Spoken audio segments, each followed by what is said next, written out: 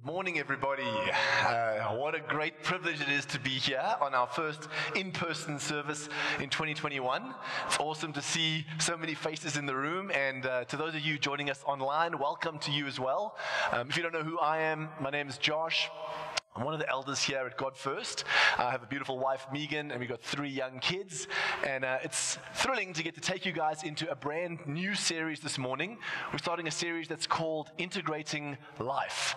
And I thought, just by way of introduction, to unpack exactly what that title means for you, I thought I'd pose a question to you. If the people that you spend most of the time during the week at work, or your friends, or perhaps even your family, were to see you and spend this hour on Sunday morning with you in church, seeing you praise God and worship, would they think you were 2 completely different people? Would they be like, geez, who's this Josh who's got his hands in the air singing, all creation praise God with me, Would they be weirded out with who you are? Because the thesis statement of this series, Integrating Life, is that we want our whole life to glorify God. Not just the neat religious parts that maybe happen on Sunday mornings or happen in growth groups, because, newsflash, those parts aren't actually any better than the rest of our lives or any holier. We just dress them up all the time to look that way. So we want to spend the next 3 weeks trying to break down a wall that we sometimes build between the sacred and the secular. And we want to try and see what it would be like to be Christ-like in the everyday stuff of our lives. And we're going to be focusing on 3 different areas over the next 3 weeks, and they are home, work, and play. Today we're going to be focusing on integrating life at home, which is, I think, a good place to start, given that that's the place we've all been locked up for the last year or so. So we probably want to break down the walls between our faith and actually our living spaces where we are at home. And I've got 2 main points that I'm really going to be focusing on this morning. The first one is that your family should really be your primary mission field. And the second point is that when your family is your primary mission field and the gospel starts to really brew there, then your home can become one of the most powerful missional spaces for spreading the gospel to other people and seeing other people get discipled. And then we're going to end this morning just with a few practical questions that hopefully you can take home. Maybe you can discuss amongst your family about what are things perhaps you could change to see the gospel brewing more in your life and also being shared with other people in your home. So maybe think of this not so much as a message just to be listened to, but more of an adventure for us all to be going on that's hopefully going to be active in terms of how we start to make some changes in our own lives as we seek to integrate our lives. But before we dive in, why don't you let me pray for us quickly? Father God, thank you so much that you're the inventor of family. You love family so much and community so much that you've called us to be part of your family. You have adopted us into relationship with you. And as I speak this morning, I pray that your Holy Spirit would be alive and active in people's hearts. I pray that we'd be able to see the blind spots perhaps we've had, where we've had a wall separating our own faith and what you want to do in our lives, sometimes with the very people we live with. Please be alive and active as I'm speaking this morning, and I pray that it would be a fruitful time that's glorifying to you, Father God. Amen. So, first off, your family should be your primary mission field. And now when I say family, I don't want you to feel, if you're single or maybe you're married but you don't have kids, or maybe you're divorced and you have kids, that you're excluded. Your family is really like your community, the people in your home that you are around. It might be your parents, it might be a flatmate, it might be friends that you have who you consider to be almost your household, the people you spend your life with. All of us have some form of household. And that's where our mission field should start. And we know we have this incredible mission. It's stated explicitly in the Bible in the Great Commission that Jesus gives to his disciples just before he gets ascended to heaven. Let's look at what Jesus says to his disciples in Matthew 28. He says, "All authority in heaven and on earth has been given to me. Therefore go and make disciples of all nations, baptizing them in the name of the Father, of the Son, and of the Holy Spirit, and teaching them to obey everything I've commanded you. And surely I am with you always to the very ends of the earth." And then whoosh, Jesus is taken off to heaven, and the disciples have got this incredible mission that they need to go on. And I think sometimes when we read verses like that, I don't know if it's what it's like for you, but for me, I sometimes feel like it seems to imply that mission is something that takes place out there, maybe kind of far away in some exotic land, all nations, with people I haven't met yet. And that's how I'm going to spread the gospel.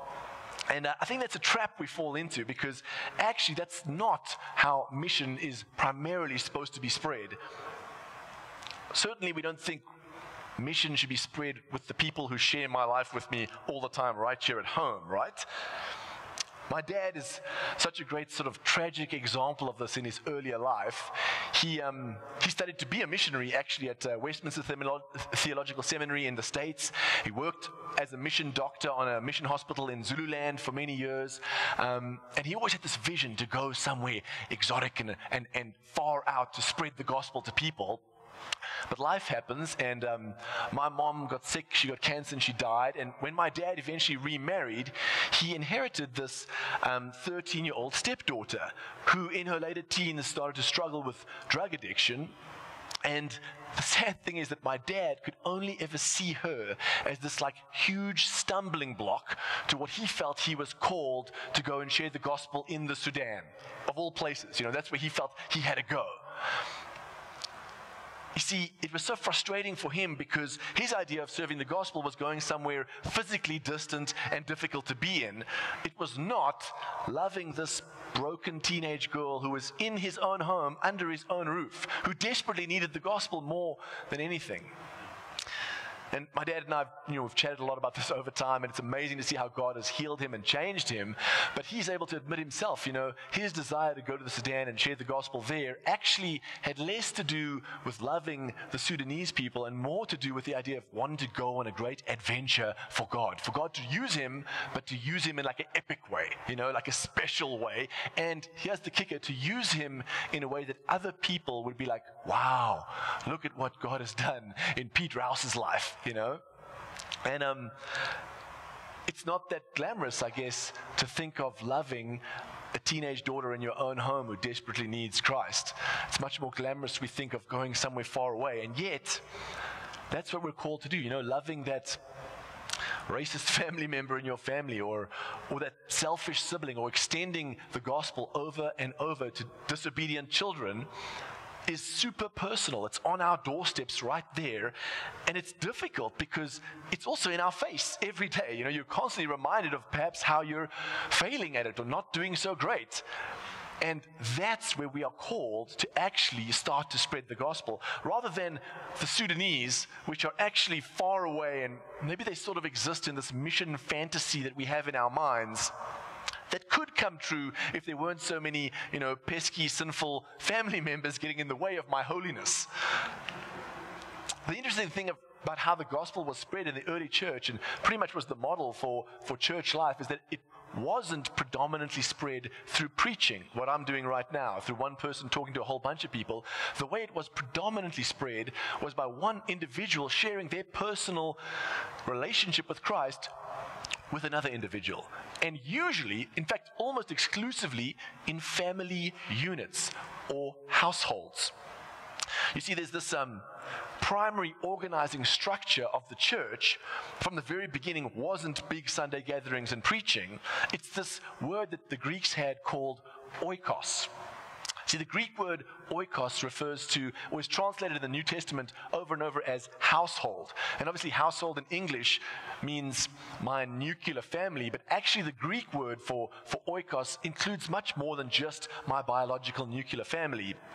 It went as far as including family, neighbors, co-workers, friends, basically anybody that I spent a fair amount of my time with on a regular basis. So your oikos, your household, the people you spend your life with at home are the ones most likely to be able also to hear the gospel from you, rather than some stranger you're going to try and speak to.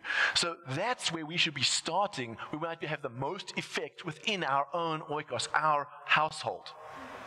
The question becomes, how do we do this effectively? And I'm glad you asked, although maybe I'm actually not so glad you asked, because if I think of our household, Meeks and I, we've got 3 kids under the age of 7, and it feels like we look at each other often. It feels like a lot of the time, 90% of our parenting goes into just trying to keep the noise level down to a dull roar while force-feeding food into people's faces and trying to get no one to murder anyone else. That's the extent of our parenting a lot of the time. And I constantly was asking myself as I was preparing this speech, like, what would it look like for me to try and be Jesus to my family?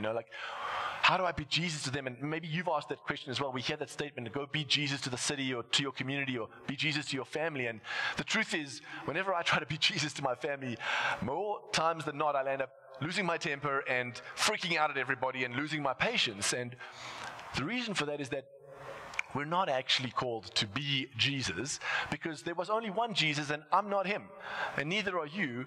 We're called to be filled with Jesus. I'm sinful, I'm not perfect. Jesus was perfect. And the amazing thing about the gospel is that God doesn't only want to come and deal with our sin and forgive us, but then he actually wants to come and live in us and show himself to other people as they see him. Perfect Jesus living within imperfect Josh.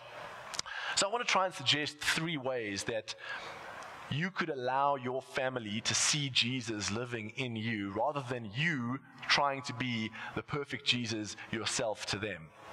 Number 1 is be honest and vulnerable with your family when it comes to your own sin and your own shortcomings and failings. I'll tell you what, the single most effective gospel sharing I've ever had in my family is when I'm asking for forgiveness, actually. Often of my wife or of my kids for having lost my temper. Like, we'll go to sleep and we'll have prayer time before bed with the kids. And often I'm praying, man, Father God, won't you help me? Please forgive me for losing my temper again, Won't you help me to be patient the way you're patient with me?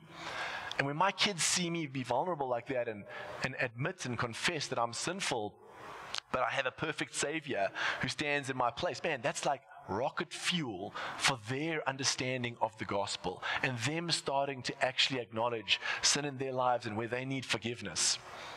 Be vulnerable with your family. Jesus demonstrated this so amazingly within his oikos, his household of disciples, the people that he did life with. He was constantly being incredibly vulnerable with them. We see it demonstrated so beautifully in the Garden of Gethsemane, just before he's going to be betrayed and then crucified. He's praying, and he says this to his family, his oikos, in Matthew 26, verse 8. Then he said to them, my soul is very sorrowful, even to death. Remain here and watch with me. When last were you that vulnerable with your family or with your household? The people who supposedly know you the best. When did you let the guard down and let them in to see that you need a Savior, just the same way that they do? So secondly, take them seriously as your primary mission field. Stop thinking that you need to go somewhere else only. And yes, God calls us to other places, but man, take seriously the people that God's put in your life with you. And that means pray for them. Pray for them a lot. Pray for them maybe more than you pray for anything else, for them to come to know Christ. And read the Bible with them often. And hopefully not only in a way that's rote, where you're brainwashing them into believing a certain thing. Read the Bible in a way that encourages them to debate and question with you, because ultimately what we're going for is getting our kids and our family and our household to hear from God themselves, not only through me or through you. We want them to have a relationship with God. So take them seriously as your mission field. And third, paint a vision of your family as a team on mission together. I don't know what your family is like. Oftentimes in mine, it can feel like, man, the kids are just constantly at each other's throats. Everyone's screaming. They're always fighting. And there's a tendency, and it's dangerous, to feel like, well, that's just kind of how young kids are, families are. Like, we love each other. It's okay. We'll be fine. But I think we can hold ourselves to a higher standard, And there's this picture, actually, that I've realized of late, I can start introducing to our families, that we're a team. We're not individuals all pulling in our own direction. Actually, we need to be working together. Like a team who scores a goal, they've got to have each other's backs and work together. And our team, needs to have a goal. That goal is to go make disciples of all nations, and we're doing that together with people who come into our homes. But secondly, they need to have kind of a mission statement. And Jesus gives his oikos, his household, this incredible mission statement that defines them as separate, that people will know that these people are followers of Jesus. He says this to them in John 13, 34 to 35. A new commandment I give to you, that you love one another. Just as I have loved you, you also are called to love one another. By this, all people will know that you are my disciples if you have love one for another. Man, when you can get your family pulling in the same direction, that it's important for them to love each other, not justify that, and because they've got a goal that they're heading for, and that other people will see this in them, suddenly you start cooking with gas, and the gospel starts to actually work in your own household. Then it brings me to my second point, which is incredible. Once that gospel is working here, your home becomes this incredible missional space for other people who come into contact with it. There's a story I heard about a guy who was visiting a Christian family. He wasn't saved, and he was in their nice home. He was walking around, and he saw this odd glass display cabinet in their home, and even odder, in the display cabinet, there was this burnt coffee mug, like it had come through a fire. And he asked the host, like, what is this? To which the host explained to him, well, our whole house burnt down a while ago. We lost everything, all our possessions. And when we were going through the ashes and the rubble of the house afterwards, the only thing that survived was this coffee mug. And lo and behold, the verse on this coffee mug that they'd found was this famous verse from Joshua 24, which says, as for me and my household, we will serve the Lord. And there's something so powerful and beautiful about a non-Christian coming into contact with a family who may have lost everything, but because the gospel is alive and at work in their lives, they're still declaring, as for me and my household, we're going to serve the Lord. You know, that stuff is like mission plutonium for anyone who comes into contact with it. Your household, when it's got the gospel at its heart, suddenly becomes this amazing hot coal that as you put other people around it, they catch fire as well. See, discipleship starts at the kitchen table, but it doesn't stop there. It moves out from there. Inevitably, as you share the gospel at your own home with your family, it starts to leak out to other people who come into contact with your family. I know I've been talking a lot about traditional families. I just wanted to address, like, this is the same for if you're single or if you don't have kids. I remember when I was single, a thing that happened to me, there was a young couple, they weren't married, in my previous church, and they were my growth group leaders, my small group leaders. And I remember there was an evening when I was in the complex where they lived. I'd been visiting someone else, and I thought, hey, I'll just go by their house, say hi, unannounced, as I was wont to do. And I stopped by their house, and little did I know, they were entertaining one of their neighbors, a guy who lived downstairs who wasn't saved. And they tried to share the gospel with him a couple times, and it had never really stuck. And here I come, not knowing this, let myself into their house, helped myself to something out of their fridge to drink. I may have had some of their leftovers, and chatted with him a while, and then I left, you know, none the wiser of what was happening. And this guy who witnessed that was like, who was that person to them? And they were like, oh, no, that's Josh, our friend. He goes to our church. He's in our small group. And he was so flabbergasted by the fact that our connection was through Christ, that we were Christians, and that their little oikos had been so loving and welcoming to me that I felt I could just waltz into their house unannounced, you know, help myself to something from the fridge and leave. Like, him seeing that was more powerful than any of the gospel conversations that they'd ever had with him in terms of what love and taking care of each other and becoming a community who have the gospel together felt like. Because that's what Jesus does with us, right? He allows us just to show up unannounced. We can stroll right in to the Holy of Holies, right into God's presence and speak to him, not like a servant or an employee, but like a brother or sister of Jesus. You know, we're welcomed in as family to come and just feast on living water from God. You see, you can tell people the good news of the gospel till you're blue in the face, but until they see a version of it here on earth, they never really get it. And our families, our homes, are one of the best tools to use to show people some of the good news that we've got going on.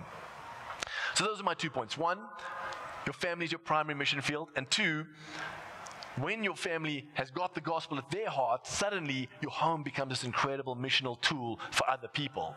But I promised you we'd end off with a couple practical questions. Maybe you can take home to your home, your household, your oikos, and just unpack, you know, are some of these things that I'm going to talk about here, they're not explicitly sinful at all, but maybe you're holding too tightly to one or two of these things that you need to let go and trust God with, to see if he can then either plant his gospel seeds more in the hearts of your family, or use your family to spread the gospel to those who come into contact with your family. So these are 5 areas that maybe you can look at. Number 1, extracurricular activities. I know that sounds strange, but for families, oftentimes, man, we get so committed. There's so many things happening. This kid's going to karate, and that kid's got band, and this kid's doing that. And there's so much stuff happening in our lives that we don't have time to be together as a family, just to have a family dinner night together, you know? Are you making so much room for other stuff that there's no time for you to be together? And perhaps there's no time for you to be together and have other people be part of that oikos, that family.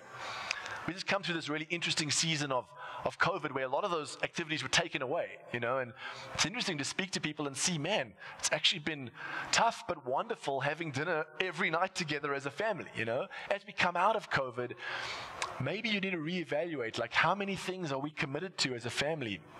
As a home, as a single person, how many different clubs and hobbies and things am I doing that actually I need to spend a little bit more time quietly at home, either with the rest of my household or with other people I can invite into my household? Secondly, what time do you have dinner? Again, this is largely a family one, you know. My household is like, man, we're eating at 5:30. Everybody's getting bathed at 6, and they better be in bed by 7. And we're quite religious about that, you know. We've got small kids, and we've got to do this. And yet, that thing, while it's a good thing, can become an idol, you know, and it can become a stumbling block to us either being involved in some other activity outside where our family that's on a mission team together goes and is involved in, I don't know, a street braai, or maybe a prayer night here at the church because actually it's happening at 8:30, so we can't be here, sorry, you know. Maybe you need to reevaluate how you've laid out your own eating times, you know, your own dinner times, so that you can make space to actually be more involved in other activities. We do that. We're flexible all the time around things that suit us, you know, holidays, or if there's a cool sports match or like a play on at school or something, we'll do it then. But man, how often are we willing to do that on behalf of spreading the gospel? Thirdly, what house, where we live, and what kind of house we live in. This is for everyone, really, you know. If you're single, if you're married, if you're unmarried, if you have kids, if you don't. Do you view your home as a tool for God to use? Or is your home more like a castle where you go in and you shut the doors and you're like, oh, I can relax here, you know? A lot of people will say, my home is my refuge. Well, Jesus is your refuge. Your home is really a tool that God has paid for or is busy paying for. And we need to get better at actually seeing that our homes are places of incredible missional ability, you know. Getting people into our homes frequently to see the relationship we have with Christ is one of the most powerful ways for them to come to know Christ. Fourthly, is budget. You can ignore my other point up there, but budget is one of the ones that oftentimes we're like, man, how am I going to pay for this? You know, how am I going to have people in my home and provide food and do stuff like this? I can't. Well, first of all, it doesn't have to be that expensive, and don't let your pride get in the way of you being like, you know what, it's okay if I ask people to come over that I ask them to share the burden of, like, maybe they can bring something. Secondly, you can actually budget. Part of your budget can be for blessing people, you know. Start to think about your finances as like, how am I going to put aside some money to actually bless people through having them in my home? Don't get over yourself in terms of being so selfish that actually I'm like, oh man, I don't want to. I don't want to have to ask people to help with this, so I'm actually just not going to have anybody. People much rather feel loved than be involved in what you're doing. And finally, fifth, others' opinions of us and our home. And this is a big one, I think, a lot of the time. You know, what do people think of how neat my home is when they come over, or how clean it is, or how well-behaved or misbehaved my children are going to be when they're there? Are you afraid to have people over because they'll see that you're not perfect? And the irony is, actually, it's just the opposite. Most people are so relieved to come over and see, man, you're not perfect like I'm not perfect. There are some dirty dishes, and the house isn't that tidy, and maybe your kids are kind of a little bit throw a tantrum, and it's okay. You're a normal person like me. You're sinful like me, but Christ is working in your life. You see, if we're afraid to have people over because they might see that we're not, or they might see that we're real, and we're not perfect, that's a version of fear of man, really. It's a type of self-love. I love me so much that I couldn't bear to have anybody else's opinion of me be less than perfect. So, the way I'm going to protect myself from that is just not to have anybody over ever. Man, you're cutting off this wonderful opportunity for the gospel to be spread through your home. And the truth is, people are not so worried about how perfect or imperfect you are. They just want to be invited to a seat at the table, to be loved, the way Christ has loved us and invited us to a seat at the table. So what for you from this list is maybe the Holy Spirit just poking you a little bit, things that maybe you can go home and chat with your household, your oikos, around, man, what are the things we maybe need to give back to God here that we've been too tight-fisted with? Because the exciting thing is that your family, your home, can become a little kingdom outpost of Christ's kingdom here on earth. And that's thrilling. A family on mission is really the primary organizing structure of the church.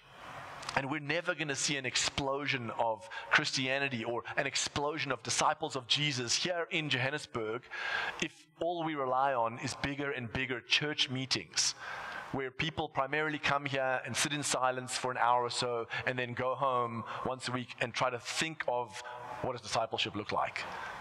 It happens in our homes, in our families, by inviting other people into those homes as well. It happens the way Jesus did it. He's such an incredible example of bringing people around him and making them into his home, sharing his life with them and being vulnerable with them, being a family on mission together.